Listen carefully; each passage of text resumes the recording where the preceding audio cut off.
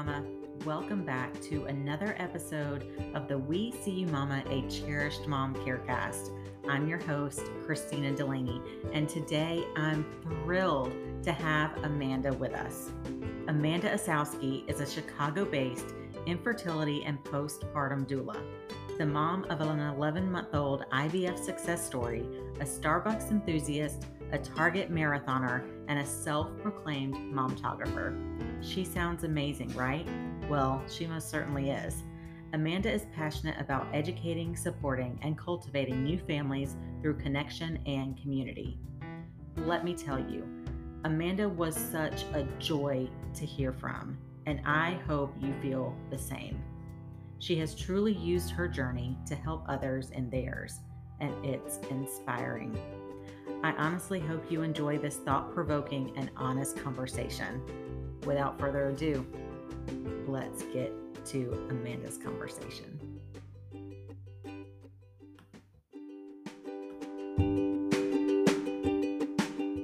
Cherished Mom. Let me start over. Welcome to the We See You Mama, a Cherished Mom Carecast. We're so excited to have Amanda Asowski. Did I say that right? You did. Good. Okay.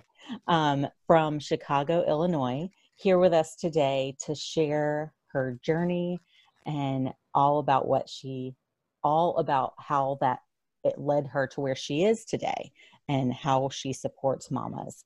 So welcome, Amanda. Thank you so much. So let's just get right to it and start telling us about start at the beginning and wherever you want to start. Okay, absolutely.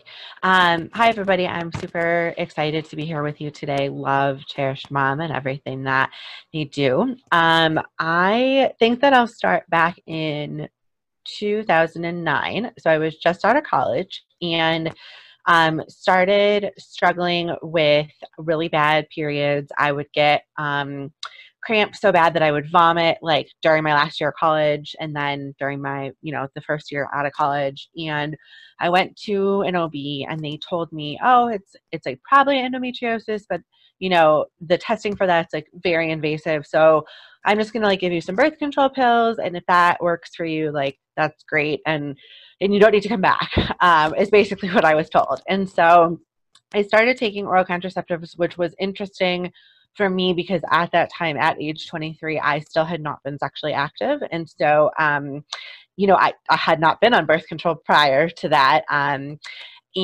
that made me wonder kind of right off the get-go, if I had endometriosis, would that impact my fertility or would any of this impact wanting to have a baby? I mean, I'd wanted to be a mom since I was 12 and started babysitting. And so kind of had that in the back of my mind. And about 6 months later, I started experiencing some really intense gastrointestinal symptoms. And it actually took 6.5 years of testing in and out of the hospitals and really traumatic challenges with my health to be diagnosed with Crohn's disease, which ultimately had been impacted by my hormones, which was why I would get so sick when I had my cycles, not because I had endometriosis or a gynecological problem, but because I had Crohn's disease underlying sort of all of my health. And Crohn's disease has impacted every aspect of my life. For those of you who don't know, Crohn's disease is a gastrointestinal disorder where the body essentially attacks itself.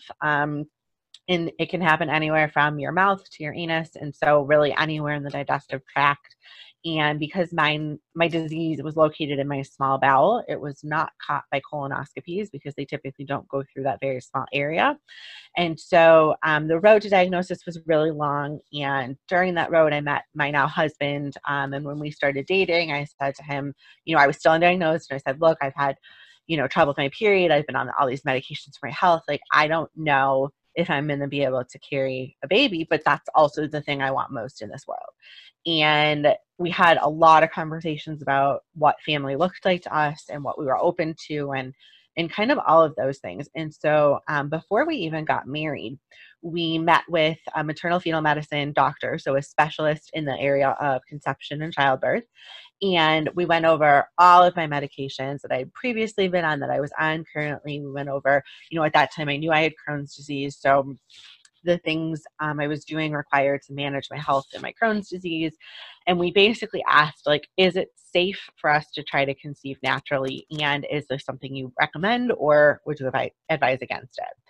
And at the time, the doctor said, no, it's fine. Like, go ahead, sending you our blessings. There's not a lot of information about Crohn's disease directly impacting fertility. We just advise that you're in sort of a remission type state with your Crohn's disease.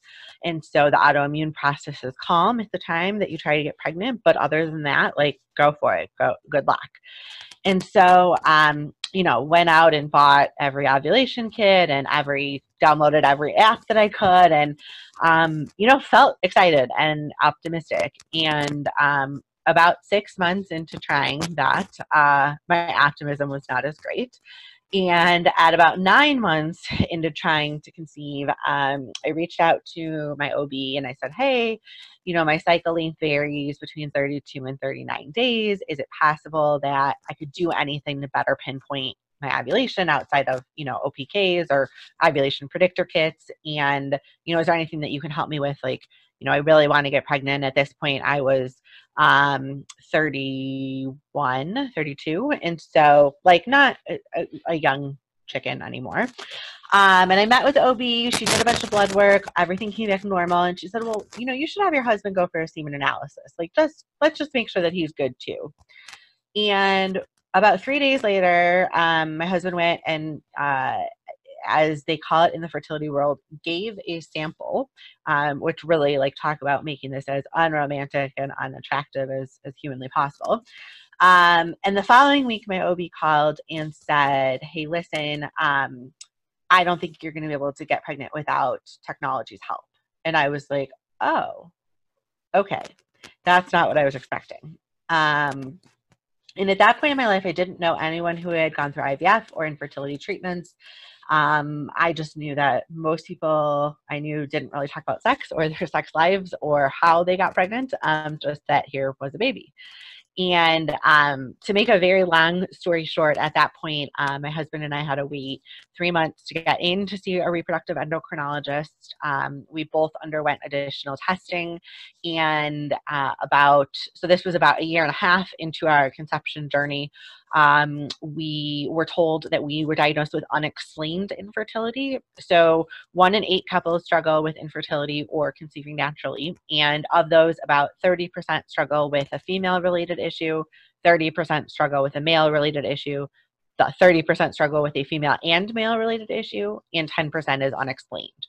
And so it was a relief that nothing was, like, inherently wrong, but it was also really kind of frustrating and something we had to grieve, that there was no medical or biologic reason we had not been able to conceive on our own. And so our reproductive endocrinologist recommended intrauterine insemination, which was a less invasive type of infertility treatment. And so we had 4 rounds of failed IUIs. So that was 4 months that I went through treatment, and each month was, trying to symptom check and really optimistic that this was going to be our chance to get pregnant. And every month for those 4 months, I still had a negative pregnancy test after the 2-week wait, and was just really discouraged. And my husband and I had been really big mental health advocates through several organizations, both nationally and local here in Chicago, going into this experience. And as we started gearing up to do in vitro fertilization or IVF, we had a lot of conversation about how stigmatized it still was and how really upsetting that was to us, that we were working so hard in other arenas to help with the language around depression and anxiety and addiction, and normalizing a lot of those conversations and making it known that it's okay to not be okay. And here we were, struggling with a different issue, but a different issue that, again, no one was talking about. And so when I started IVF, my husband and I decided that we were going to be very vocal about our experience and share it all through letter boards on social media. And that was definitely received interestingly. Our families were a little taken aback by our putting such personal information online. But on the flip side, we were greeted with messages from across the country and across the world from both people we knew and people we didn't, saying, oh my gosh, thank you so much for sharing your story. My daughter or my son was conceived through IVF. I never told anybody, or I didn't know anyone who went through this, or oh my God, I am still trying to get pregnant and I didn't know anyone I could talk to about this. Like, what has your experience been? We're so grateful to follow your story. Thank you for answering our questions. And it became sort of this community, like, very quickly overnight.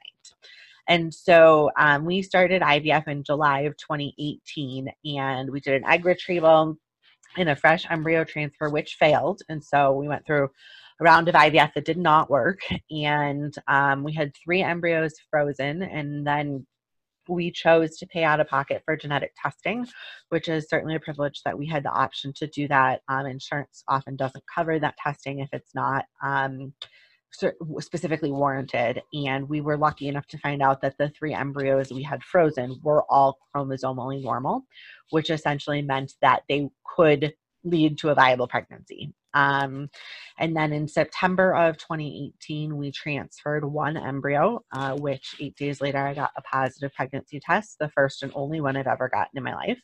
And I sustained a pregnancy with our daughter, who is now 14 months old.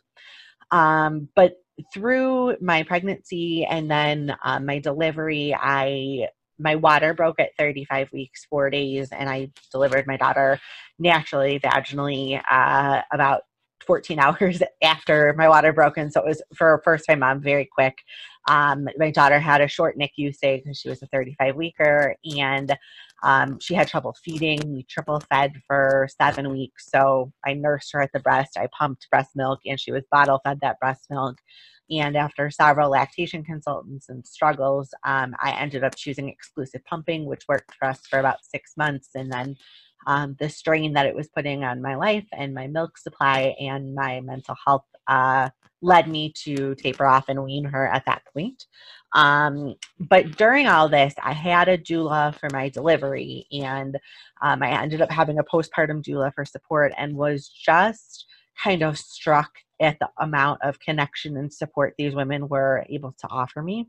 I am not in a tribe of women. I don't have sisters who have walked through this experience and shared it with me. And although I had some mom friends, I was woefully underprepared for what new motherhood would look like, which was really disappointing considering all the books I'd read and research I'd tried to do as someone who considered herself an academic and with a strong science background. And after, sort of continuing to share my experiences online of pregnancy and of postpartum times, I realized that all my life had kind of been groomed to end up as a doula myself, as an Enneagram 2 and a natural empathizer and the helper. I've always kind of fit into that role of mothering the mother to friends and family members and community members, and didn't really know much about doula practices or doula services until I utilized them with my own birth and my own postpartum experience. And so took the opportunity to train and become a postpartum doula. And really in the last 6 months, have begun to focus my specialty on working in that infertility space. So being an infertility doula, supporting people whose journeys have been similar to mine, people whose journeys have been different, but in the same field, in the same space. Just making sure that people know that they're not alone on the infertility journey, on the struggle to get pregnant journey, on the C million negative pregnancy tests journey, and then support those same individuals as they do get through pregnancy and postpartum, regardless of what that looks like for them and their family.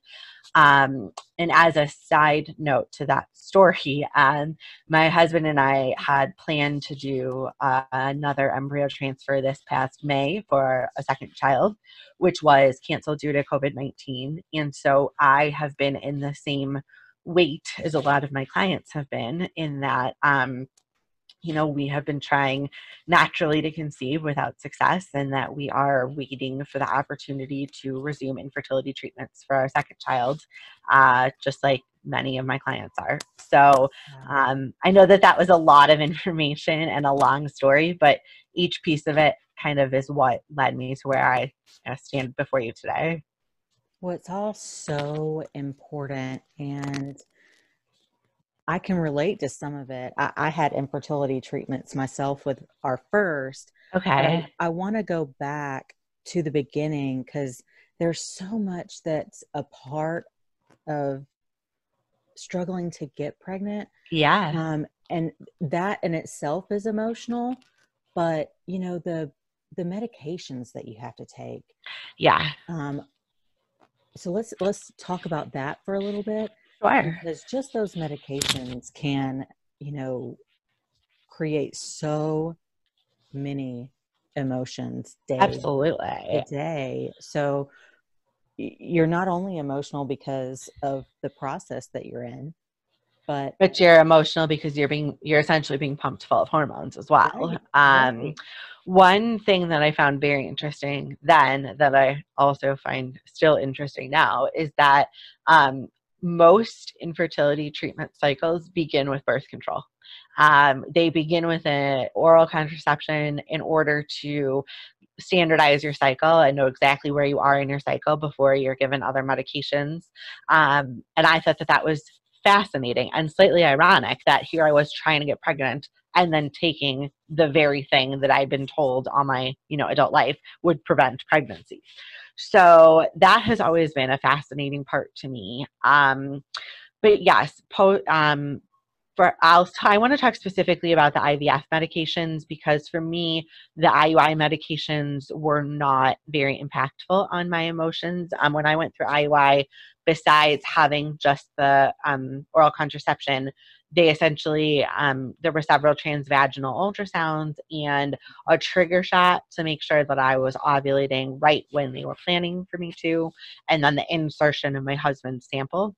But when you transition into IVF or egg or embryo freezing, the medications are significant. And not only are they significant in effect, but they're also significant in cost and delivery mechanism. And so when you go through the first portion of IVF is something called stims, where you're stimulating your ovaries to produce follicles, which will hopefully mature into eggs. And that process means loading your body up with hormones. And so for me, there were about 3 weeks straight where every single day, twice a day at very specific times, I was getting injections into my stomach and into my thighs, 2 or 3 injections in the morning and 2 or 3 injections in the evening, every single day, regardless of where I was or what I was doing. So I remember we had been out to dinner with a family friend, and it was time for my injections, and there was no family bathroom, and my husband had been administering the injections to me, but he couldn't come into the women's restroom with me, of course. And so we actually just did them on my thigh right at the table.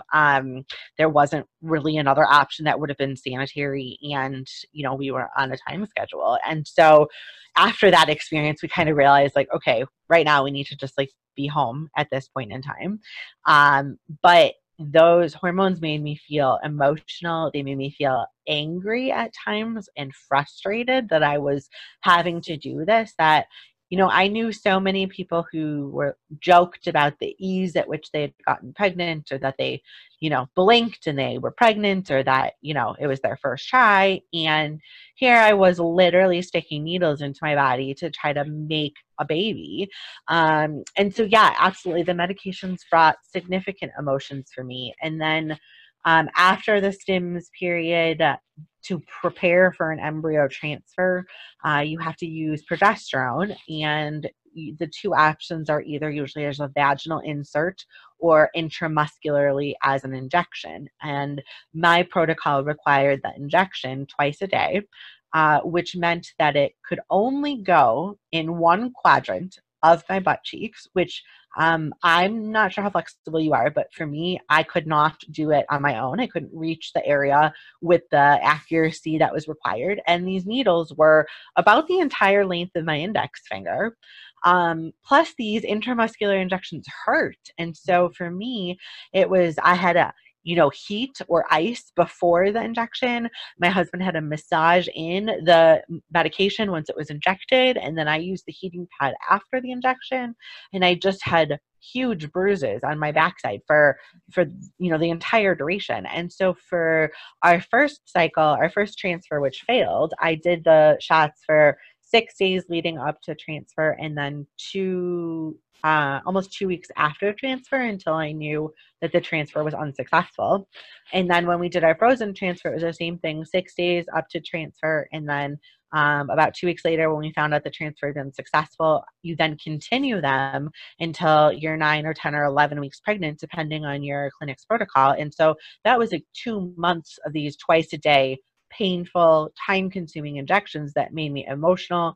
They made me feel like I was PMSing literally all the time. They made me hungry. They made me cry at the drop of a dime. And all this time I'm still, seeing other people's new baby pictures and pregnancy announcements, and just wondering, like, is this all going to be worth it? Am I going to end up with a sustainable pregnancy? Is my miracle at the other end of this rainbow? Yeah. Yeah. You're so strong and amazing to share so much of that journey. Oh, thank you. And use it to help other people. That's an amazing, amazing thing. So I think that's wonderful of you. Thank you. So while y'all were going through that, was it helpful and therapeutic to share so much of your journey, or was it hard, or both? That's a really great question, and I think that the answer is both. My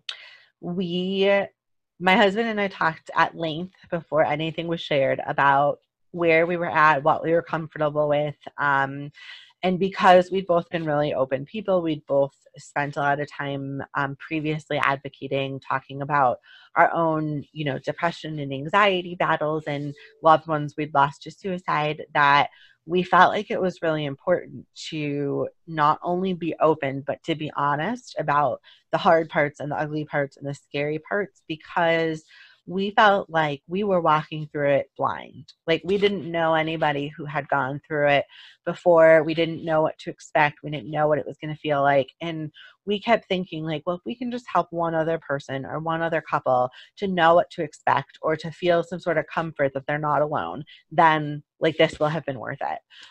But yeah, at the same time, it was really challenging, and it opened up conversations that we didn't always want to have, in terms of, having family members or friends ask us, why we had maybe not done things like pray harder, or, go to acupuncture, or different things that would have been perhaps less invasive or less expensive. In order to conceive a child. And so we kind of had to come up with an elevator response, which was sort of just our off the cuff, like, every family is built differently, and this is how our family is being built by the miracle of science and the pressure of, or the miracle of science and the beauty of love. And that's like, that response was sort of our traditional trigger response when people questioned our methods, or, how we had ended up where we were.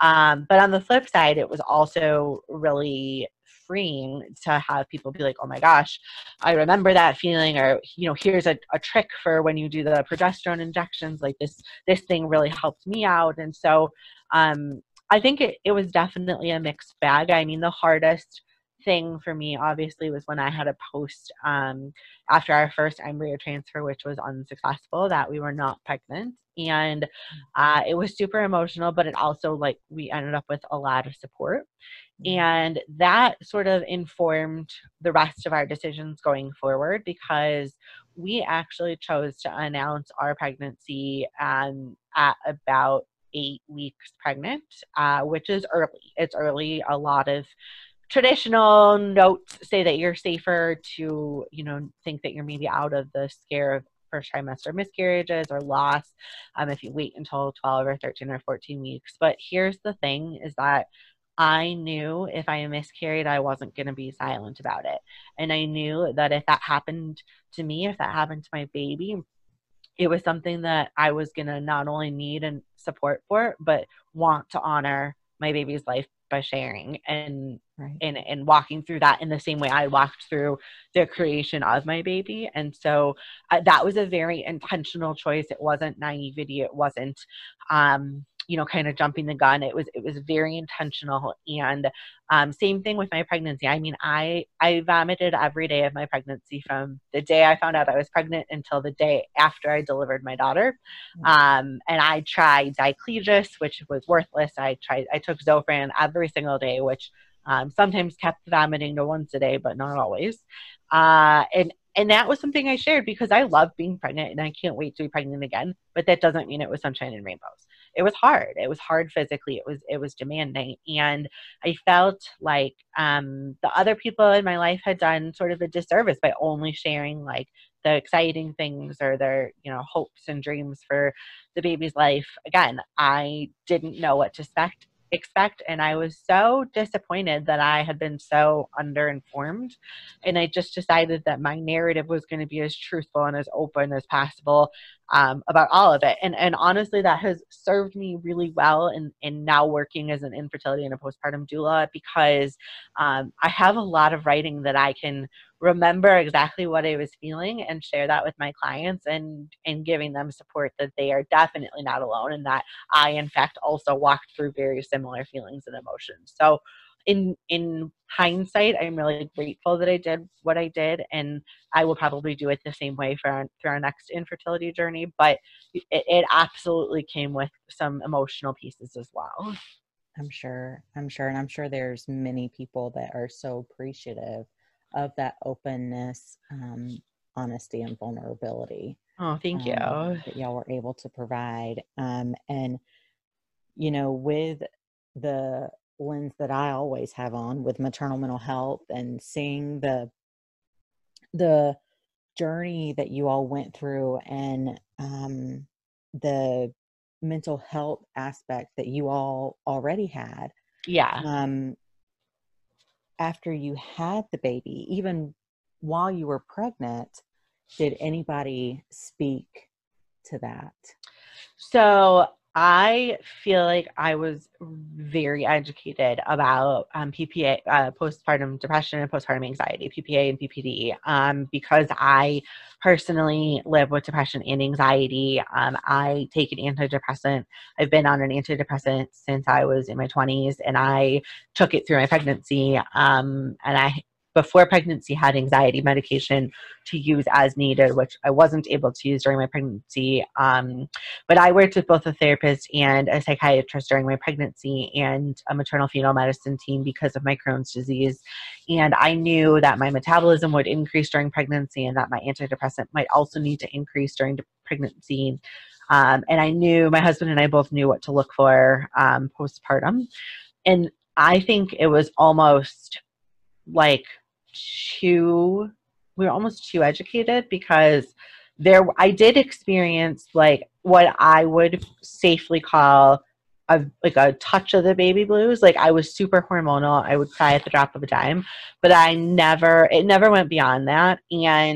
But I like analyzed it maybe more than I would have if I hadn't been so educated about PPA and PPD. And so, a lot of times my husband would be like, do you think this is normal postpartum emotions, or do you think that we need to call your doctor? And I think that those conversations were really helpful. But I do think that we were both acutely aware of my mental health in carrying the baby and in delivering the baby and in processing things postpartum as well. And I think that also is not over. I think that the same conversations will happen with the next child. And I think that being even more acutely aware as a trained doula now, it's something that will always be front of mind for me, is just, where is my mental health and how is this impacting it?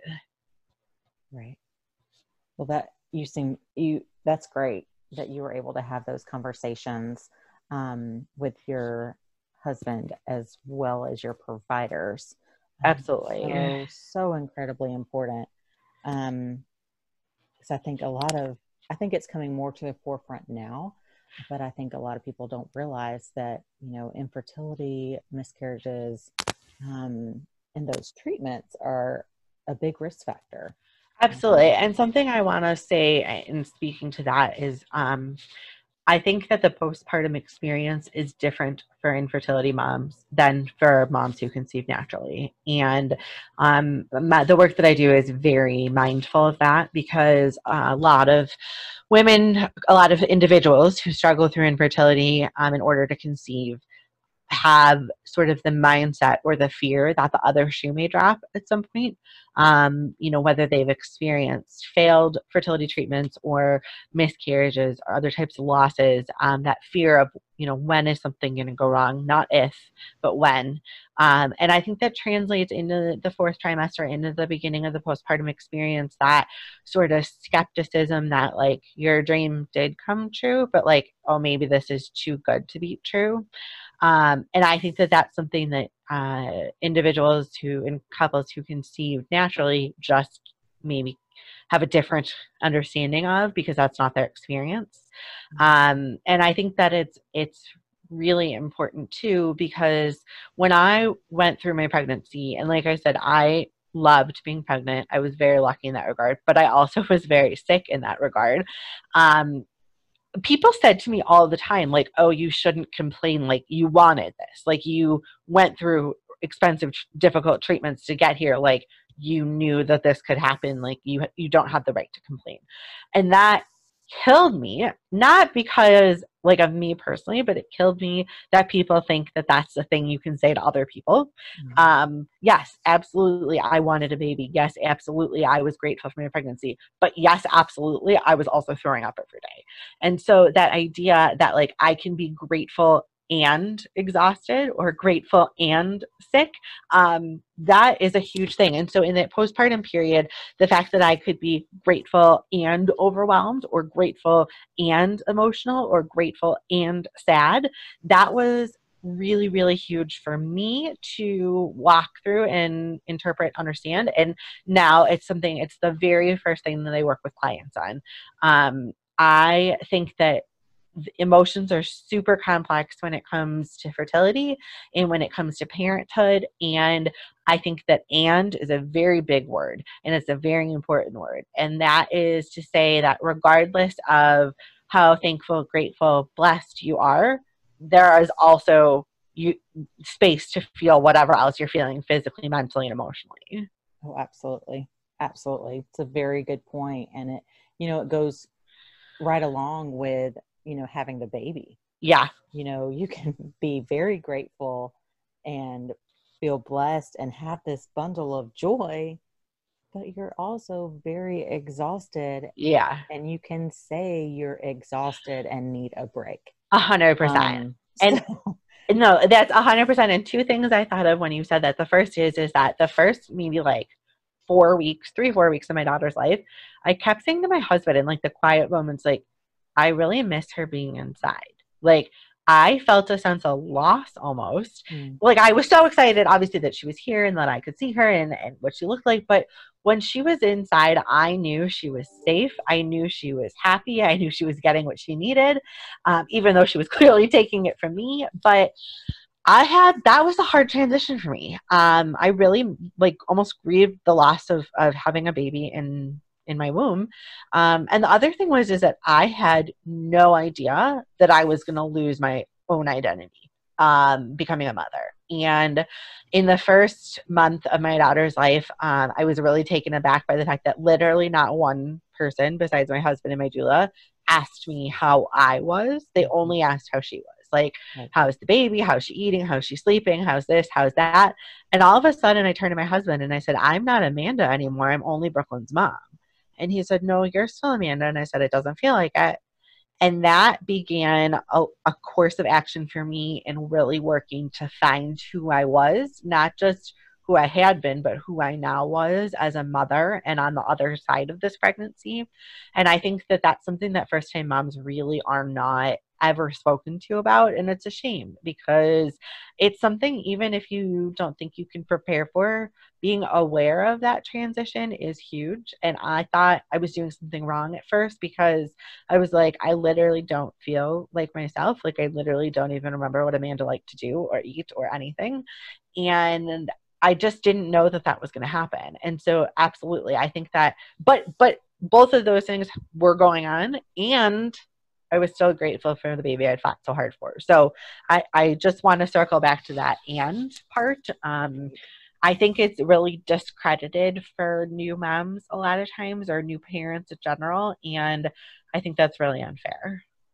Absolutely. I agree. And it's the conversation that we've been having for so long, or at least for advocates, that we're always yelling that, moms are forgotten. Yep.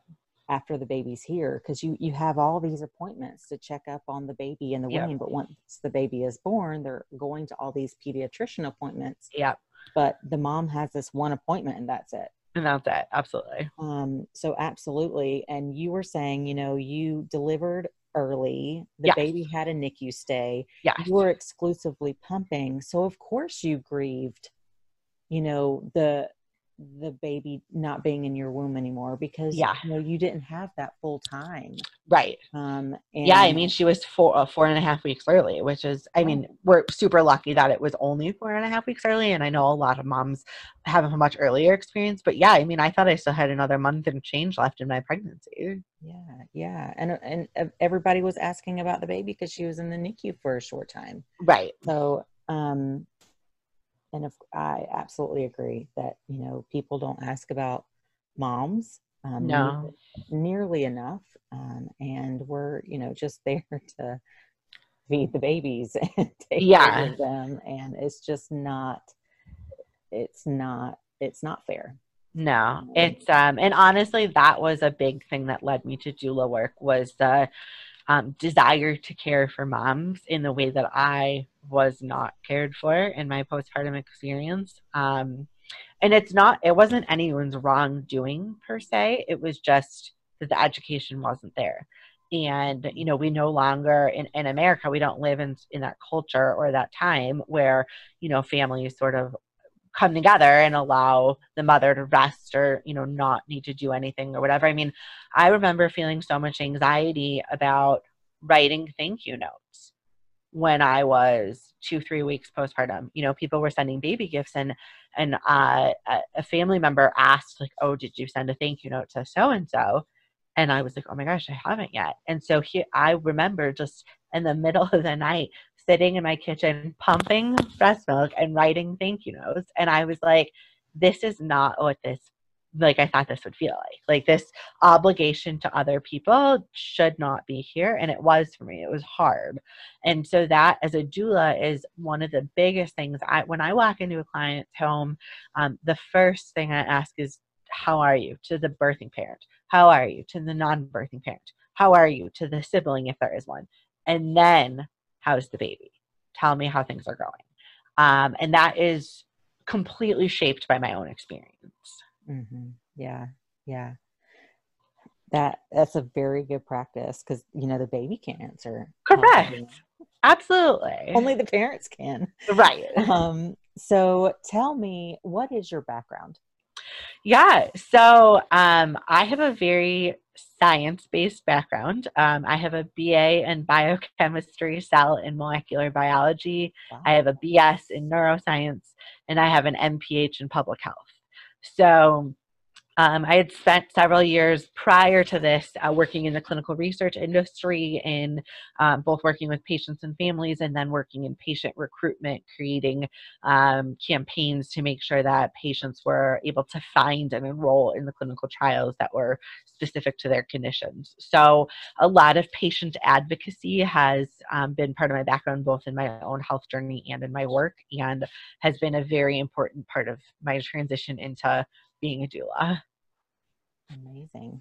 So you became a doula after you had your little girl. I did. That's correct. Okay. And I think that being an infertility doula, I think you're the first infertility doula I've actually talked to, which is Well, amazing. that makes me happy. It makes me happy because it's a huge need, and it makes me happy because I am not necessarily trying to pioneer a new place, but I'm trying to make sure that there's support for people who need it, and it has been vastly ignored up until this point. Yes, yes. And I think it's an amazing thing. And I'm extremely excited that we will be having you lead our infertility support group, which starts this Wednesday, which is tomorrow. Oh my gosh, that's so wild. I feel like, I mean, obviously just with life, that this whole summer has just been a blink. I know. And my kids, this is pre-recorded, so it feels weird to say this, but my kids started school yesterday. Wow. We're pre-recording this last week. Yeah. Yeah. We're starting school all virtually, so y'all. That's one thing, honestly, I am not at all envious of. I said to my husband, I'm really grateful we don't have a school-aged kid yet, because that's a lot. It's a lot to juggle. I give my hat goes off to every parent everywhere. And no matter what your decisions are about your kids and school this year, my heart goes out to you, because this is hard. Every single part of this is hard. And whether your kids are at home and you're also trying to work, or your kids are in daycare or at school and you're trying to work, every decision is hard. I see you. I respect you. And just, I know that you're doing the best you can with the situation that you have at hand. And so I hope that you take a deep breath and know that you're doing your best too. I second that. That's very well said, and I second that. And no matter what decisions anybody makes, yep, absolutely, good mamas. Yep, 100%. We can only make the best decisions for ourselves and our families. Absolutely, absolutely. It just feels weird to say, because this is all pre-recorded. Yeah, absolutely. We started school yesterday here, so that's wild. But anyway, yes, we hope you will. Anyone can join. It will be on the first Wednesdays of the month at 11 o'clock Eastern. So that is 10 o'clock Central. And y'all 9 o'clock Mountain, 8 o'clock Pacific. See, that is why we have people like Amanda that can do the conversions, because I cannot. No worries. Anytime I have to do a conversion, it is Google Eastern to Pacific. Yep. Conversion time, please. Yep. Because I can't convert time zones. That's okay. So we hope that anybody who needs that support will join us or join Amanda with that support group. I'm sure will be wonderful. And I believe we have people signed up already, which is fantastic. Excellent. But again, that will be the first Wednesdays of the month go ahead and say those time zones. Yep. So it's going to be 11 a.m. Eastern, 10 a.m. Central, 9 a.m. Mountain, 8 a.m. Pacific. Perfect. And we're so glad that I think this was one of my favorite podcasts already. Oh, thank you. So important to have this conversation and to understand what to say, what not to say, and just to honor the journeys of people that have struggled with infertility, loss, and how we can better support those individuals and not be afraid to talk and have those hard conversations.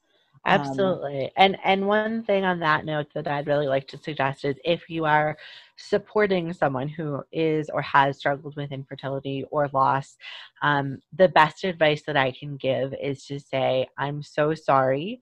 I hear you. I see you. Anything that you'd like to share about your experience, I am here to listen.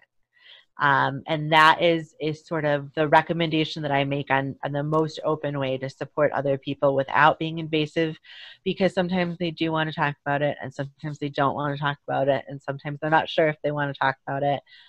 But just letting them know that you see them and you hear them and that you support them, that's really, really incredible and really powerful. Wonderful. Thank you so much for that. And You're welcome. thank you for sharing with us today and inviting us in to share with your journey and experience. And thank you for everything you do to support this community. And we will look forward to supporting you along the way and helping to build the support group that's going to be so wonderful. So thank you all for listening. And if you have any questions or anything, we will put Amanda's contact information in the show notes. And we look forward to hearing from everybody. And we hope everyone has a wonderful day.